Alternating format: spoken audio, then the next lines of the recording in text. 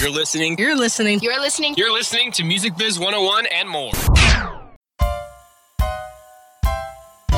If you want to learn about the music industry and you don't know where to go, tune into WP 88.7, Brave New Radio. We got managers, producers, record labels, concert promoters galore. You never know what's in store on Music Biz 101 and more. You never know what's in store on Music Biz 101 and more. Every Wednesday at 8 p.m.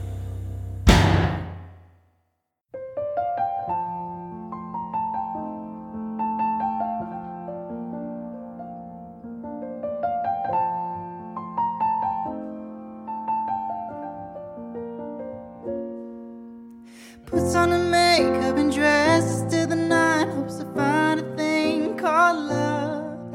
And it pains me to watch, cause the slightest attention will set off her imagination. But it's not when you start, but where you start can be the difference of a broken heart. Hopes to find a man that light the Give me a way 3, 2, 1.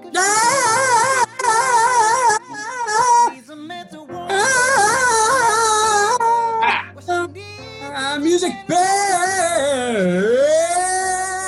101 and more. All yours, baby. All yours. Oh my.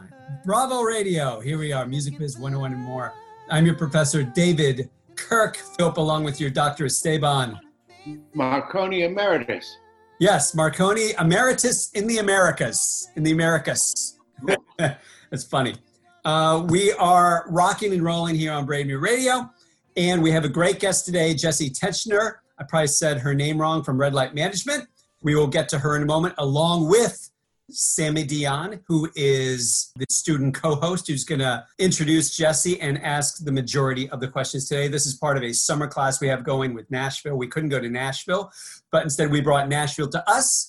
So we had students reach out to people who would go to the Music Biz conference in Nashville normally, and then they secured these people for interviews, got them, they become radio shows and podcasts. And speaking of that, you should be listening to all our podcasts on iTunes and the SoundCloud. You should be going to musicbiz101wp.com, sign up for the newsletter, follow us on Instagram, Twitter, the Facebook at musicbiz101wp. How's all that, Dr. Esteban, so far? Excellent. Thank you. Should we give thanks, sir? Really. We will now give thanks to the folks at Van Dyne Bruno Inc. in White Hat Management, with artists like Dave Matthews, Three Doors Down, St. Vincent and Kiss. Notice how I said Dave Matthews, not the Dave Matthews Band. He's just got Dave Matthews. He's not good enough to get the band, but he's good enough to get the solo guy. Mm-hmm. Said Kiss. All right. There's only one place to go for your band's business management or solo artist business management. Go to VB-CPA.com when you're ready. And we want to give thanks to Christine. Boy. A wealth manager at the Forefront Group. Christine has helped professionals all around the world manage their investments, plan out for the retirement. When somebody like you is thinking of building a bridge to your financial future, that person who is you should think about the Forefront Group and go to Christine They at forefront.com. Leave the last oil off for savings. We wouldn't ask you to do anything but that. And we should know that the University of William Patterson ranked one of the best music business programs in the history of America. Is that true, Doctor? Yes. Thanks to you, of course. All because of me. It has nothing to do with you and your 36 years of... Or the students. What? Or the students. No, the students they should get no credit. Right. I did it. I did it all. Your way. I'd say, yeah. So, Sammy, hello, Sammy. You may unmute and say hi. Hi, how are you? Great to have you here, Sammy. And Jessi is with us now. Hello, Jessi. Nice to see you. Hi, how are you doing? Good. I'm your professor, David Kirk Philp. It's nice to meet you. And that's Dr. Esteban Marconi. How are you? Right. Yeah. Okay, glad to see you. Hi. All right. So, Sammy, why don't you give us a brief overview of who Jessi is, and then you may begin questioning Jessi from top to bottom. You may... Got it. Today we have Jessi Tichenor, who is an artist manager at Red Light Management.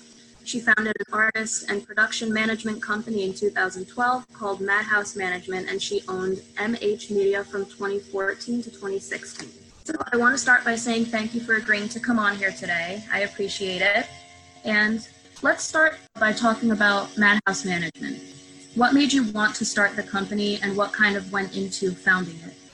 Good question. So when I studied communications in school, and I thought I'd find myself working in broadcast journalism, really focusing on artistic endeavors. I myself was a songwriter and a musician for about a decade professionally, and in an interesting turn of events, I began dating a musician. Early on, he was kind of coming out, and he would serve as our driver. He ran our merch, and then the roles were reversed a little bit, and I was helping out with certain things that he was doing. And at a certain point, it seemed to make sense to kind of take a stab at my additional skill set, which, being a very organized person and having a lot of insight into the industry. I was living in Atlanta, had spent quite a bit of time in LA, and when I made the move to Nashville, Tennessee, I met so many incredible artists that honestly I felt like were so much more talented than I was. But having the history that I did within the industry, I felt like, there were so many talented people, but they were just, they didn't have the information, they didn't have the education. And honestly, I just felt like perhaps, I could start spending my time in a way to serve as an advocate on their behalf. So instead of I'd had a couple of offers to go into different management companies, labels, publishing companies, and I just felt like instead of walking into a room and being put in a corner where someone may need a certain aspect of my skills, why not just pursue it all? And I knew it would be, a long road, and that I had a lot to learn, but I felt like, what better option to just throw myself in the midst of it and figure it all out. So I ended up, within, I think, 2 years, I had 5 people on my staff, and we had 12 artists on our roster. Within, I'd say, a year, we realized, the magnitude of needs that artists had. And so at that point, we began self-servicing and fulfilling all, label requirements, and started acting as a label as well. We started doing radio campaigns. MH Media became as a result of just the need for branding and marketing materials, artists that we would meet that said, hey, we would love to work with you, but we understand that you don't have time or room on your roster at this point. However, we could really benefit from your eye on branding. So we began MH Media so that we could start to build out websites and help artists with their branding, link them up with video directors, create media kits for them, and things of that nature.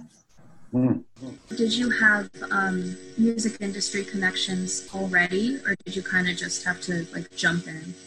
No, I definitely did. When I was living in Atlanta, I was a songwriter, and I was working with a lot of artists and producers out of the hip hop camps down there, at which that kind of left me, when you're heading from Buckhead to downtown, you end up in the back seat of a car for 3 hours a day.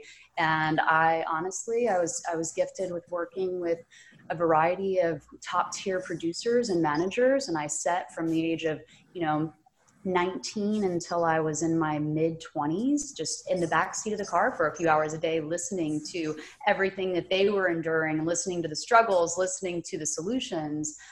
So, it was a lot of information, but also a lot of relationships that had been established throughout that time. And when I hit Nashville, it was at the beginning of kind of that underground rock scene that was coming about as a result of Jack White and Dan Arbach and Kings of Leon, a lot of these, communities, sub-communities that were being built. And then my husband's community as well through his band. So I had a lot of relationships that were just kind of there. And I've never been one to be shy to pursue a new one. So it all just kind of came together. And then in 2016, I'd spent about a year and a half trying to figure out if I wanted to do a merger and go into a larger management company and take my roster with me, or start fresh and really start to just build out a new operation. And at that time, I made the decision to join the team at Red Light. Mm-hmm. So everyone says that there's no real formula for breaking an artist. With this in mind, how do you go about creating successful careers for each of your artists without using the same ideas and plans over and over again? I would agree that there's no one model per se. But with that being said, there is a model in which you organize teams to operate around your artists. When you consider each artist, their creative process, the engagement that they have with their fans, the unique interactions and relationships they have with their fans, and then how to market the artist as well as brand the product, those aspects are very different. But when it comes to the model of the business that operates around, there are a lot of similarities. To begin, it's, when I began working with an artist who's to say, every situation is very different, whether they have certain team members in play, meaning, do they have a label? Do they have a publisher? Do they have an agent? Do they have an attorney? Do they have a business manager? Do they know what a business manager is? And then beyond that, moving into the live side, do they have a musical director, a production manager? Do they have front of house? Have they ever worked in this capacity? So, based on the scale and the experience and the history of the artist, it all works differently, because you could be working with an Americana artist who's been grassrooting it and has more so focused on the live side of their industry for the past 5-10 years. And they've not really focused so much on branding and marketing, and they may not be so educated or effective with their business and financial endeavors. But on the other hand, I have an artist that came in with a label and a publisher and a new attorney, but was trying to reestablish what her end game was and what her creative objectives were. And so we had to shake everything up and reassess. That to say, there's really no specific model that works. It's kind of like, you could walk into a store and see 5 different outfits in the window that all look beautiful, but not every one is going to fit every person, in the most appropriate way. That to say, the model definitely shifts, I think, within genre by genre, artist by artist, within their demographic, with how they engage with their fans, with what their, the live side of their industry looks like, and, what the capacities of the rooms that they're playing to are. At the same time, throughout my professional career, I've seen 3 different shifts in the music industry model, and how, music is monetized and how royalties are paid out.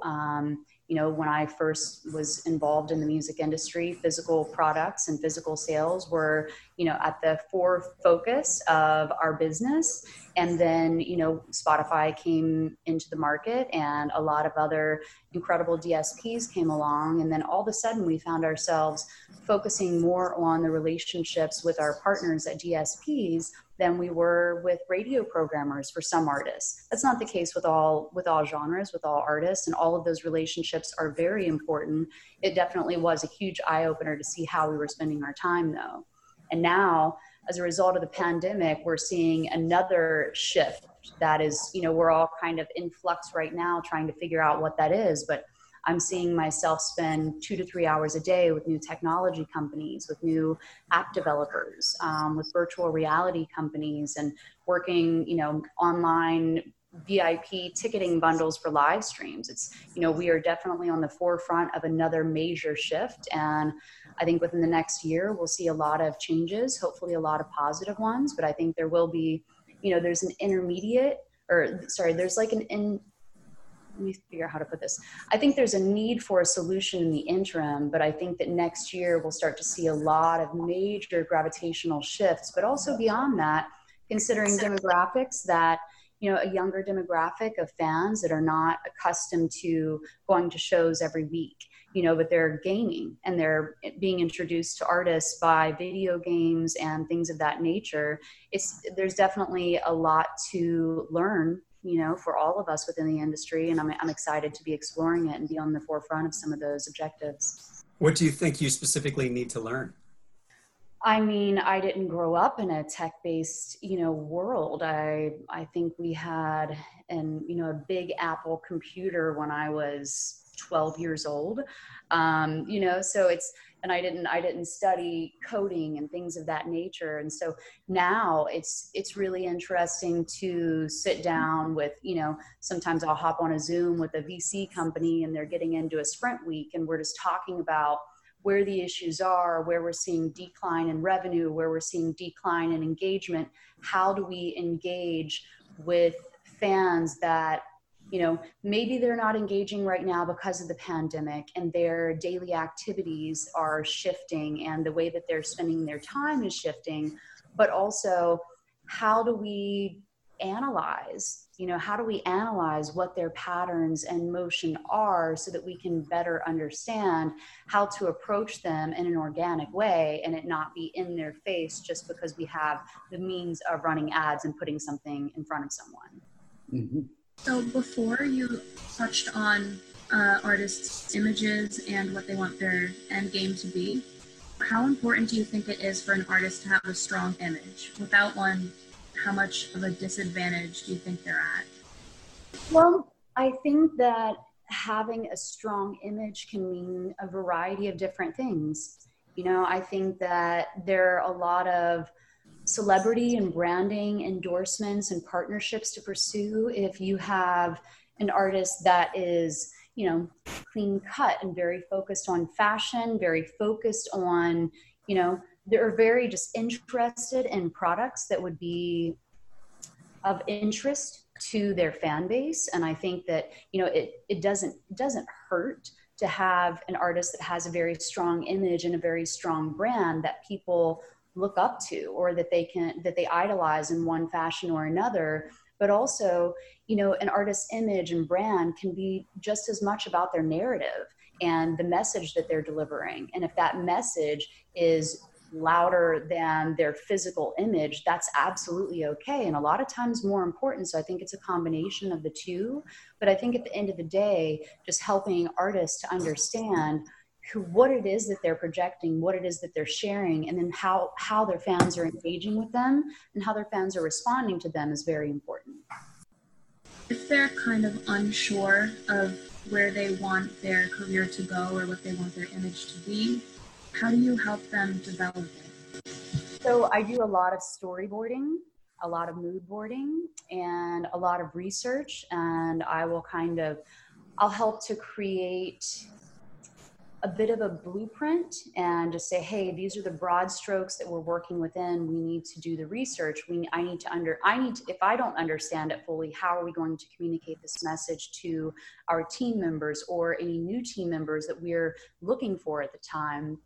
And so we'll do a lot of mood boarding, and I say, let's pull up colors, let's pull up textures, let's pull up patterns, let's create points of references so that I can fully understand exactly what's in your mind. And then we can also, we might spend a few months dialing into something, but just because we understand that and then go have a conversation with, a potential partner for an endorsement for a tour, that it doesn't mean that just because we understand that and you can't just use your words.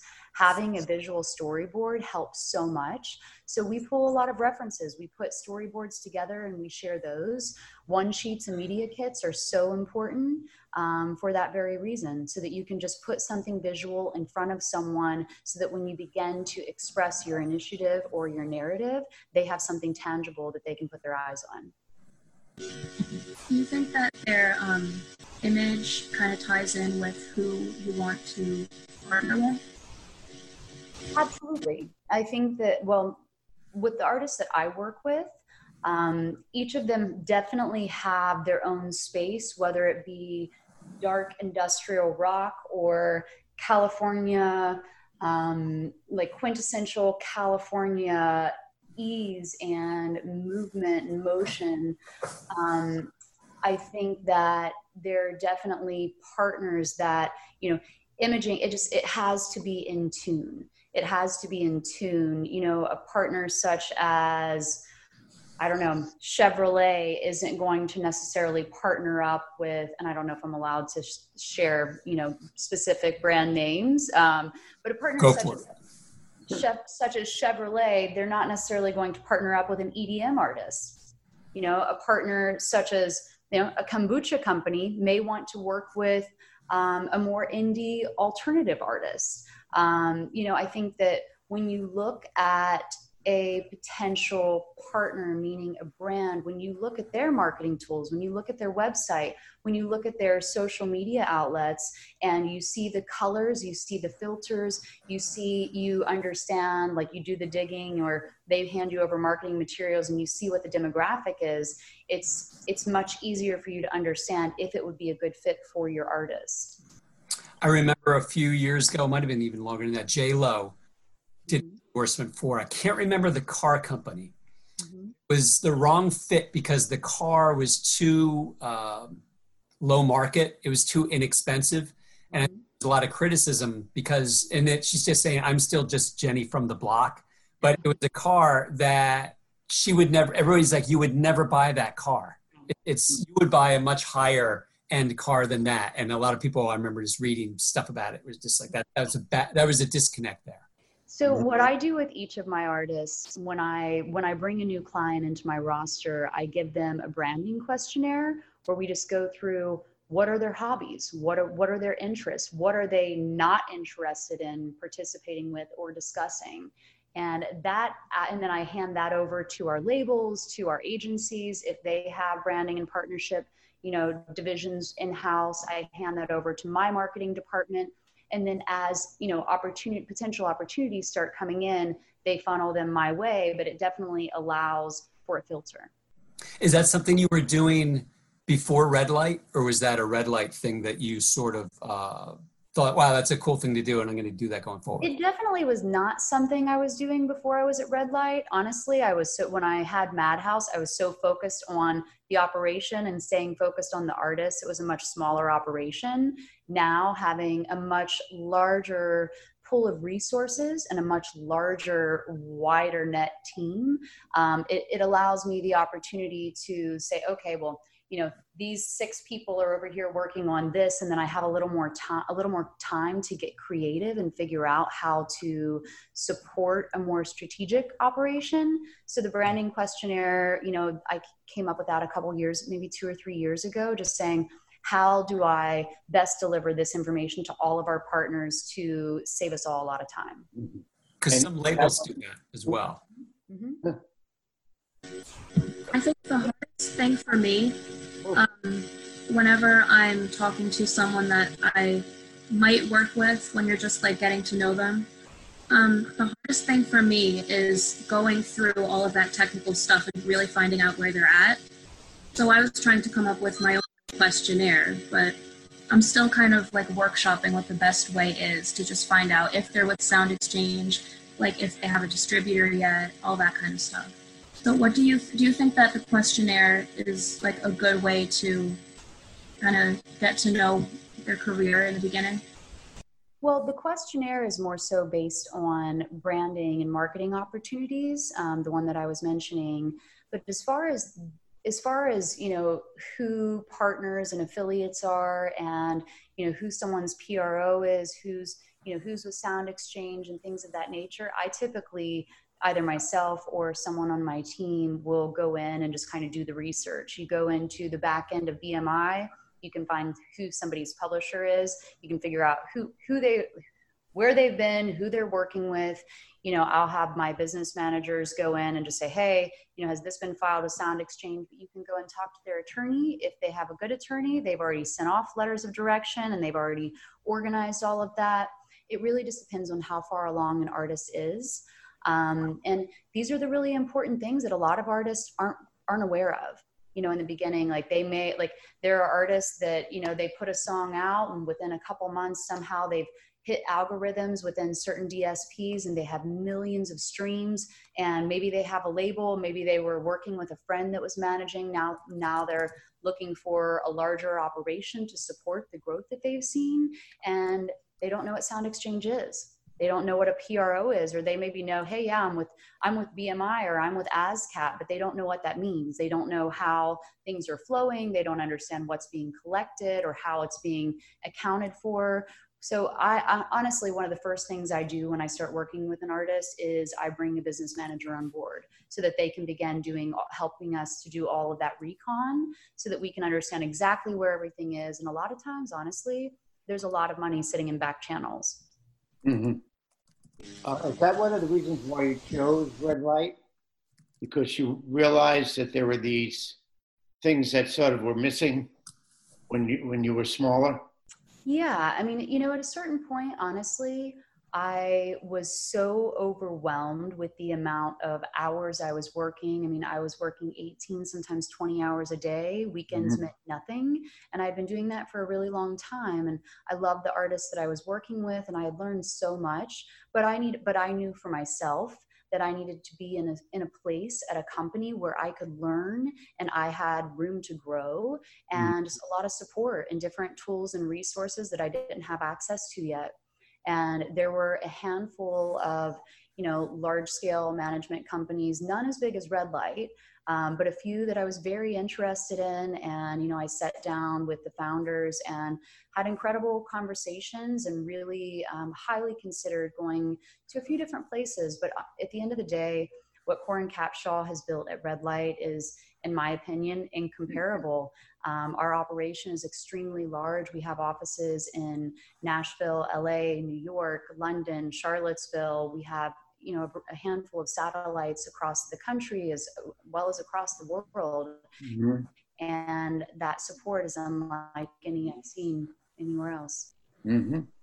Does Red Light give you a basic artist manager contract that they like everyone to use, or do you get to customize them for each of your artists? Question. You know, honestly, we operate as independent contractors, as managers. Everyone's deal is different, and I'm not sure how much I should share in that regard, but you know, everything is kind of made to it's customized to suit the situation. But as an independent contractor, you're really able to operate at your own speed with your own model. You definitely need to run your operation by, you know, like the GM and, you know, just our chief strategy officer and certain people that are very valuable resources themselves, but there's no one way to do it. Do they also have business managers there too, or do you kind of have to like find your own? We do not have business managers within Red Light. There are probably hundreds, maybe thousands of different business managers throughout the US.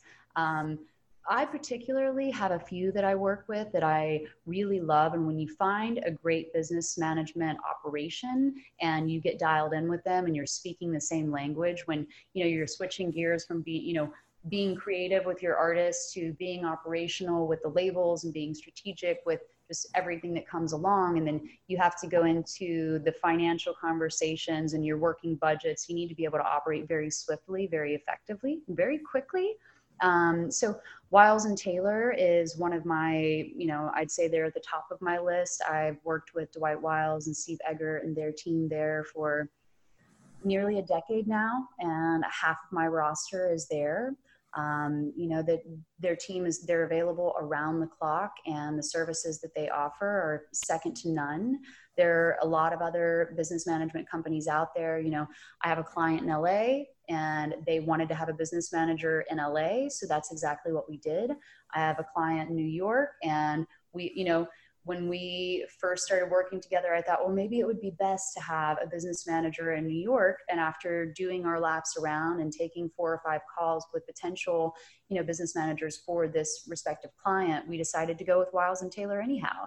You know, sometimes it's, you know, the only thing at the end of the day is, hey, some people want to drop checks off. Some people want their, you know, their tour manager to be able to walk in a building and drop a check off. And then maybe location is important. But in this day and age, you know, if you're working with, you know, there are certain banks that are very specific to artists and our operations, such as Citibank, and there are a handful of others. And so As long as, you have a bank that is, located in multiple places across the country, in my opinion, your business manager doesn't need to be, operating out of the same city that the artist is located in. So since you have clients that aren't obviously in Nashville, what would you do if you had a client that you just couldn't get in contact with and sometimes they fall off?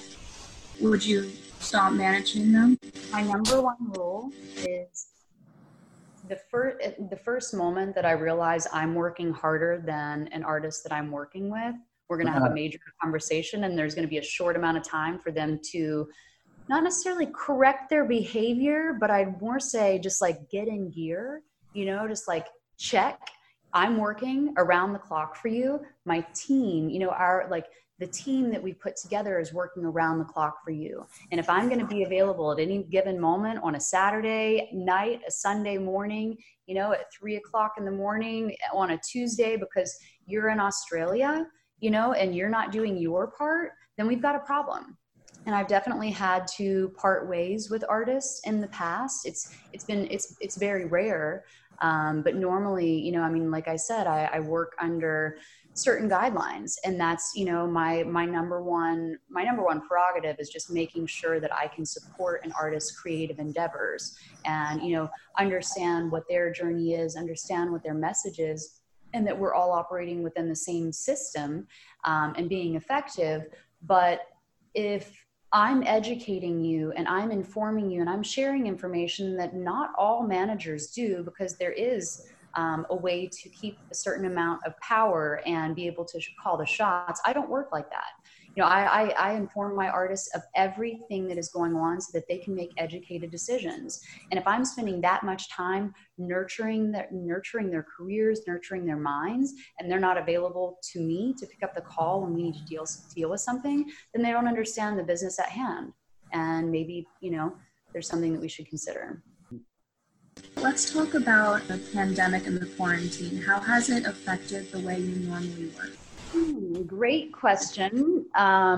It's been really interesting. I think within the first 2 weeks, so what I will say is at the very beginning, one of my clients was out on the road. They had driven from LA to Florida to kick off a tour. They played one show and the pandemic laid in and they had to turn around. We had to cancel the tour and send them all the way back to LA. And we thought, okay, what are we doing? We're postponing the tour. We're probably going to postpone the tour again. What do we do? How do we, nurture the relationship with the fans? How do we engage? And so we had to begin, setting out and having calls with so many different companies, trying to understand what the live stream angle was, making sure that we weren't just doing live streams just to do it and then just kind of, oversaturating the market and, perhaps lessening the appeal to fans themselves. But every situation was very different. And so within that first 2 weeks, it kind of felt like we were living in Groundhog Day. It's like but we knew it was coming. It was not a comforting feeling whatsoever. It was a few weeks in before I started to feel some of the anxieties that were circulating around, but it wasn't necessarily anxieties that were mine. It was the anxiety of the artists that I work with. It was anxieties of the agents that I work with. And then just seeing how, people that I care about that I've been working with, or just, peers or friends of mine that work within the industry, how their jobs and their side of the industry was being so drastically affected. But what I said in the beginning to each of my artists was, let's not act out, let's not be reactive. Let's not just do what everyone else is starting to do. Let's really figure out what is going to be unique and organic to your interaction with your fans. And so, one artist, we set up a tour where thankfully we had, four guys were living in a house together, quarantined together. So we had a grand opportunity. So we ended up doing a live streaming tour of their house. So we hit room by room by room, which ended up being an incredible opportunity. And their fans were so appreciative, seeing that, they had to cancel the tour that they were supposed to be out on. So that was really interesting. Another one of my clients, we had been working on a new record for practically 6 months, 3.5, 4 months of writing. And he was in the studio. We were almost wrapped with the record. And then his engineer had to fly back to LA. And we said, okay, we'll give this a couple weeks and we'll go out and we'll cut the vocals in LA. That was not the case. He's still not been able to go out to LA. So then we had to switch gears. And after so much time and us realizing that that was not going to be an option for a while, you know, we had to set up a mobile rig and figure out another means of finishing the record. And then I also have 2 clients that, you know, we had just launched. Both of them, interestingly enough, are in the midst of EP campaigns. And we had already launched the campaigns. We had 1 single out for each of them and very important records. And there was no option to just, you know, put a pin in it and come back to it later.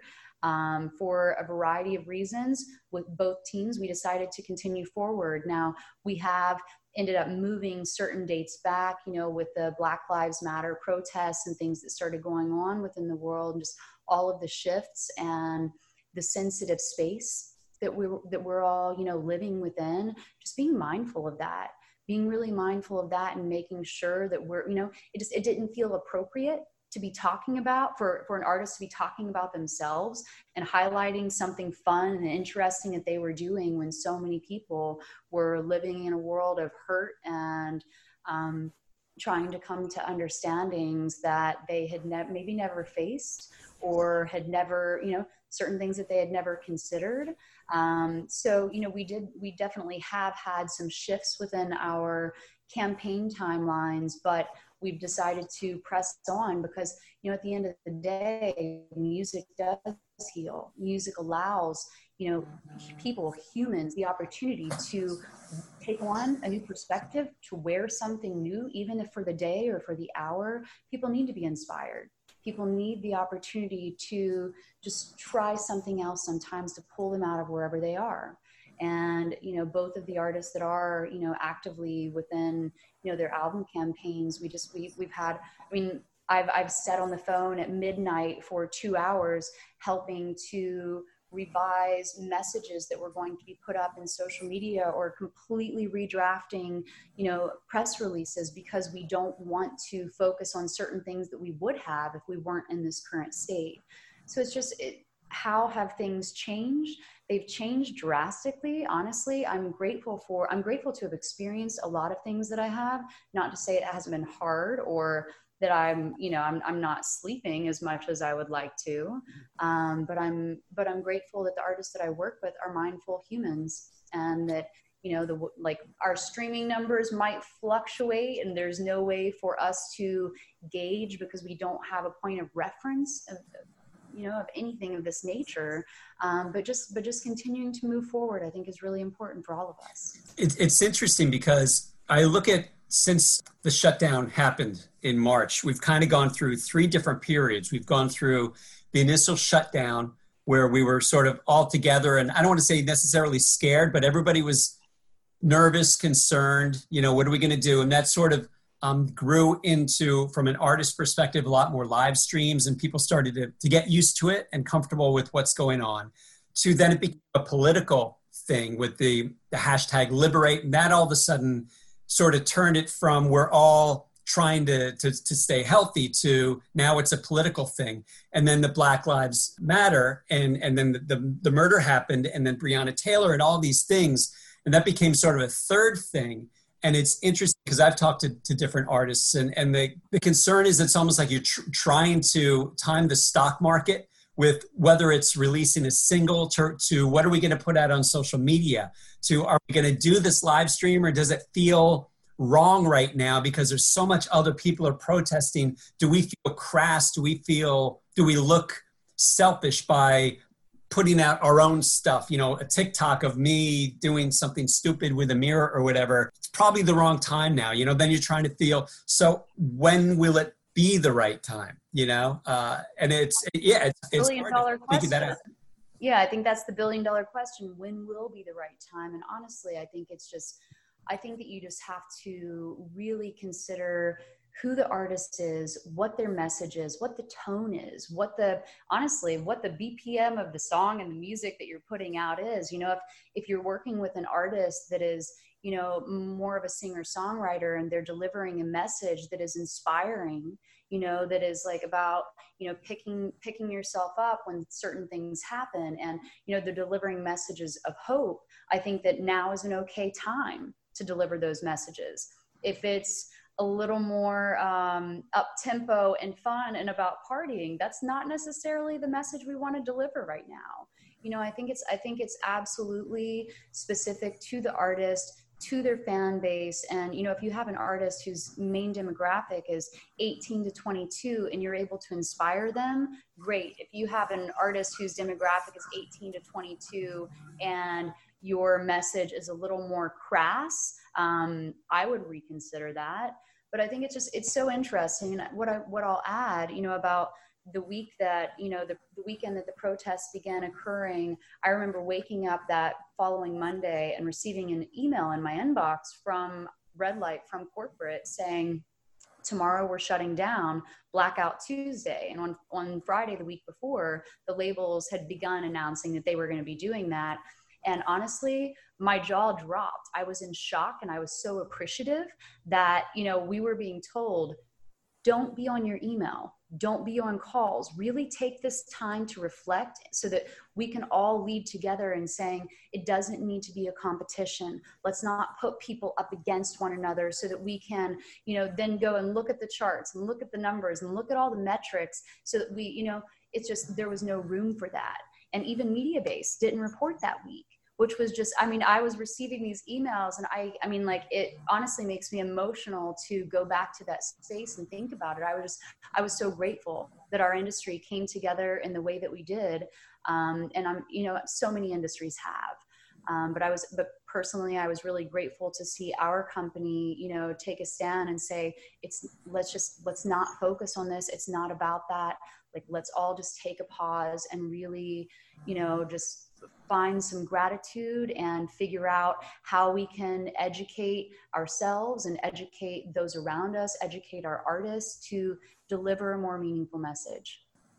For Black Lives Matter protests, the whole thing is just a really sensitive topic. Like, if you say the wrong thing, everyone's like cancel culture, they're going to cancel you. So were you nervous about any of your artists posting like the wrong thing? I was, and honestly, with one artist in particular, you know, we were in the middle of a campaign, and she's, you know, a very sensitive individual. She's very prolific. I mean, you listen to her music and you know that she's pouring her heart and her soul, every tear and drop of blood into what she does. And she didn't want it to be about her. She just wanted to try to help deliver resources and direction to some of her younger fans that maybe needed it. You know, and then I have another client who, they could probably care less what I have to say about how they should interact with their fans. They do a great job of interacting with their fans. It's very organic, it's very raw, and they put it all up in the forefront, and they lost followers. They lost followers, but the followers that they had that stuck around were so grateful that they were saying what they were without a filter. And, you know, they were there involved in the protests. They were there on the front line of everything because they wanted to go and support, you know, the cause that is. And, you know, they're just not the type of people that are going to post about something and not go and get in the midst of it. And then I have other artists that, you know, they aren't sure how to project the message or share the message and what exactly to say. So they chose to try to, you know, sit back a little bit and wait. And then, you know, they ended up doing a cover that, you know, was supportive and encouraging, and did that a little bit later. So it's honestly, every artist is very different because they're not just artists, they're people. And every person responds to change in a different way. Yeah, I know that a lot of artists or bands that I follow were posting for like the Blackout Tuesday. They put their statement or whatever they wanted to say, and they've been getting more political. And I have seen comments where people are getting mad and saying, I'm gonna stop streaming you. I'm not a fan anymore. And I've seen most of them reply to those comments with, well, we don't want you to be our fan if you feel that way. So I definitely think that a lot of their fans are appreciative that they're using their platform to speak out about it. Going back, do you think live streaming concerts is going to be the new normal after the lockdown ends? I absolutely think it's much more a part of the norm and will continue being than what we were accustomed to 6 months ago.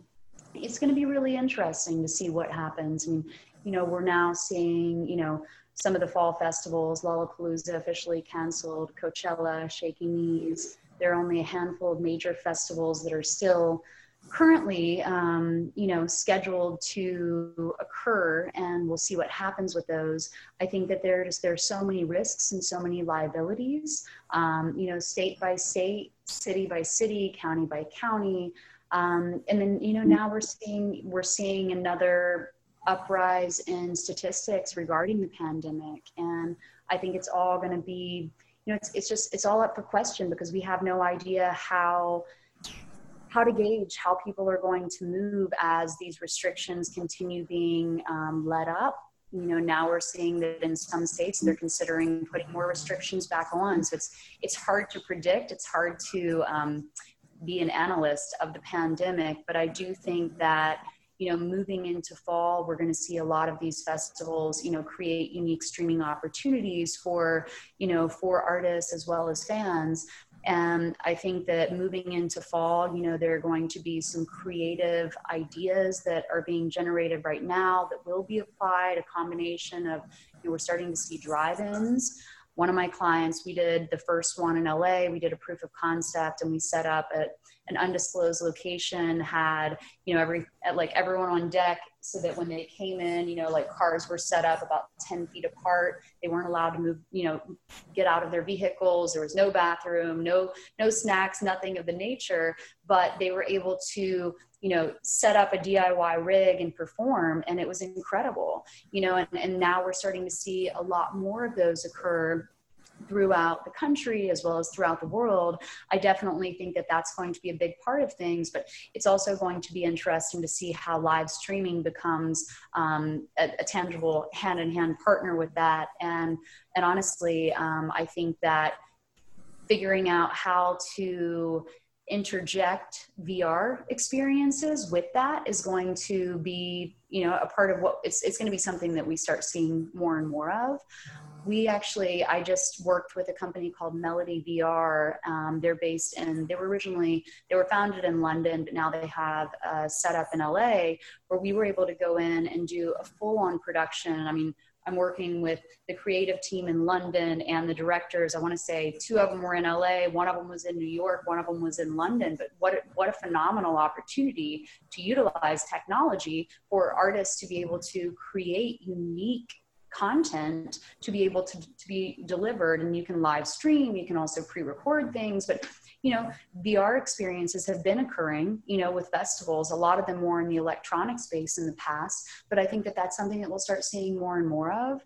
And then I think there'll be a combination of things moving into the spring. I mean, it'll be interesting to see, state by state, what we're allowed. If a theater is the largest venue that you can go into, and maybe it's, every 3 seats, so you're only at a third capacity, and then what will you do? Will you bundle unique exclusive opportunities, exclusive merchandising opportunities, or meet and greets, group meet and greets, for your fans to be able to interact with your artists? I think that it's only time will tell, but I think that I would hope that come end of spring, early summer, we'll be able to be back in at least 50 to 70% working order on the live side of our industry. I know that most festivals that have had to cancel this year, they have they've rescheduled the dates for next year, and they are rebooking some of the talent, leaving room for, new artists that find, an uprise and growth in their career to be a part of those things.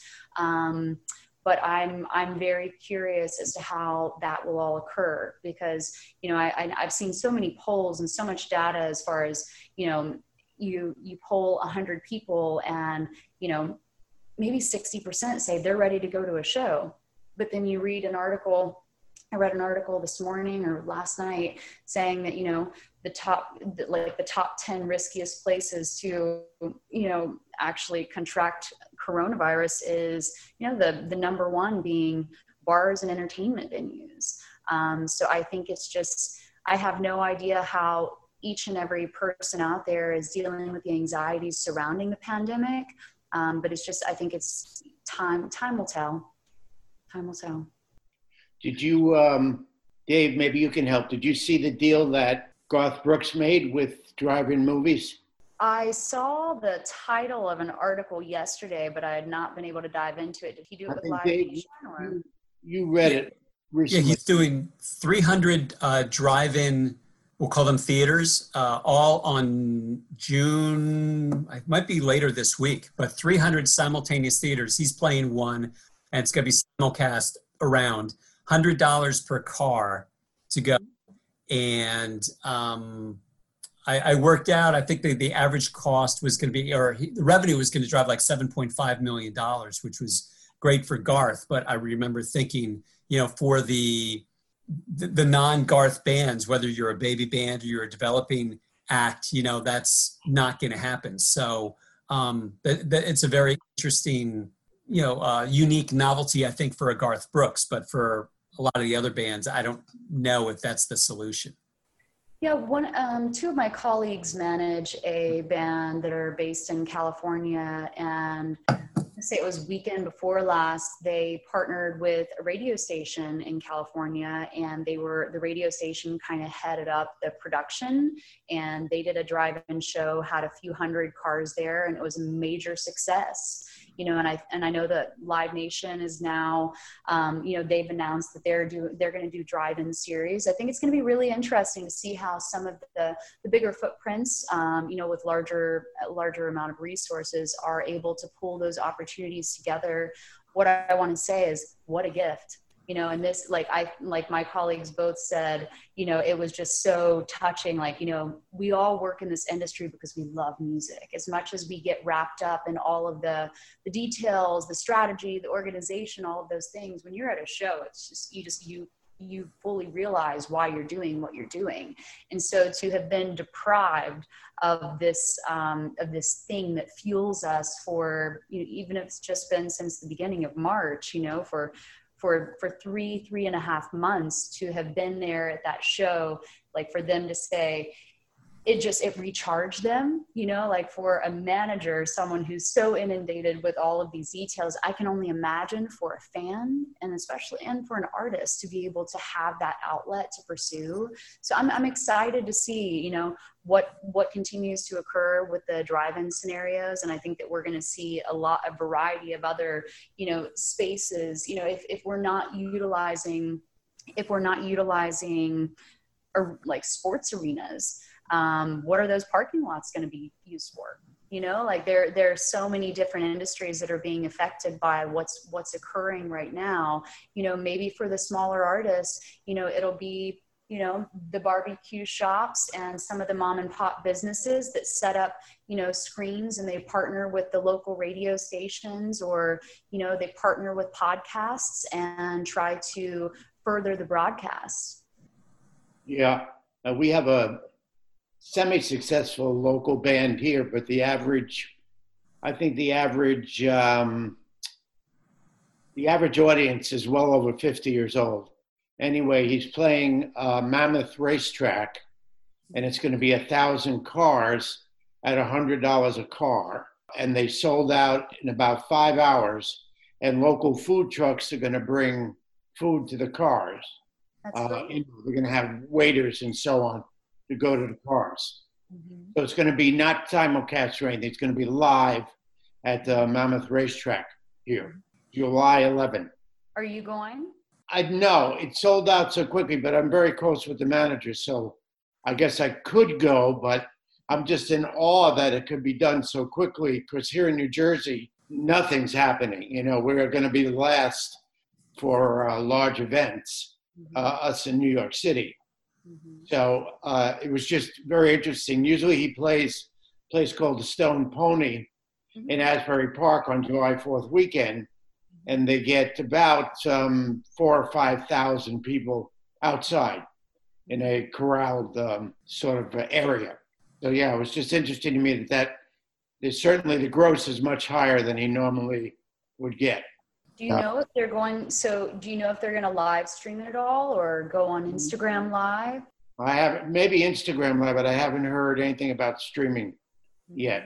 And it's on Southside Johnny. They could deliver it later to fans, you know, that weren't able to go. I love the Stone Pony. I mean, that makes me feel kind of nostalgic. I think I'm so conflicted. I have so much anxiety around people's choices right now. Just, you know, pertaining to germs and spreading of the virus. I can't wait for live music to come back around and for it to be, you know, a thing of the norm, but I also want to be very cautious and very careful as to protect, you know, the people that I work with, both the artists and their crews, as well as, you know, the fans that will be there to observe. You know, it's one thing to consider the risks and the liability, you know, both financially and legally. It's another to consider just putting people in a situation that could be compromising. Well, we just opened up today, in New Jersey, outdoor dining. And you can see the restaurants that have all built their things under tents and so on. But outdoor dining, if it's successful, and they do have the 6-foot social distancing, but if it is successful, you certainly could see single artists coming back very quickly to play in those areas. And it would be a great start. Please keep me posted as to how it goes. I'm so curious, just, you know. And as I said, we are the epicenter, so we're sort of last, but everybody is, we feel, Dave, you can tell me too, or Sammy, much more confident on what we feel safe doing. So everyone wears a mask. Everyone now goes to supermarkets when they were afraid to a while ago, start doing nail salons and hair and so on, and everybody's talking to their hair cutter about coming to my deck instead of me going to you. And you can cut my hair there and then just give a kickback to the salon and so on. So like everything else, you can be very creative and maybe not have a second wave or whatever. Well, I wish you all luck as you begin your reopening and moving into this next phase. I hope that, you know, everybody moves with safety and caution in mind, and that, you know, the results are positive. Yeah. Well, this interview has been very positive, and we actually do need to wrap it up. So, Jessi, you did a perfect job of sort of leading into the "can we please end this now" phase. Thank you all so much for having me. It's been a real pleasure. And Sam, I wish you luck as you move forward. Please feel free to reach out at any time as you take these next steps, through school and into your career. And thank you both, Stephen and David, for having me today. Thank you for being here. All right. Come on, yeah, we appreciate it. Take care. Be well. All right. Bye now. Thanks. Bye-bye. Bye. So that was Jessi, and that was really good. So it was very now, do we need... We're going to end the show. We need to end the show. Yeah, I don't know. I don't know her acts, so I really couldn't say much. But certainly, if I don't know the arrangement that Corin has with all these. I wish I knew with all the other companies, but we're certainly going to need it for our 7th edition. So yeah, we didn't have time to get into some of the stuff that we kind of spent 20 minutes on COVID. So, but that's where we are right now. But Sammy, we want to thank you very much, Sammy Dion, for making this happen. So thank you for that. Thank you. We appreciate you doing this from the airplane hangar in which you're working right now. And Dr. Esteban, of course, thank you for being here. Now we're going to end the show. So at the end of every show, we do not say hello. That'd be silly. What do we say, Dr. Esteban? I think we say Ad Wiedersehen. We never say that. You started saying that in the COVID days, but we've always before that. Adios, adios. I've traveled way too far to lose myself. I've been through hell and back, I'm back. I battle tainted minds, misconceptions of my kind. Leave them guessing all the time who I am, who I am.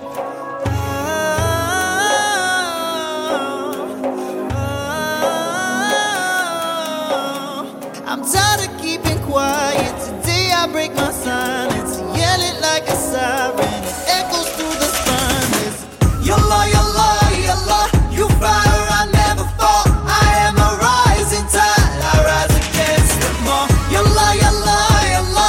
I am a rising tide. Don't let the olive branch fall.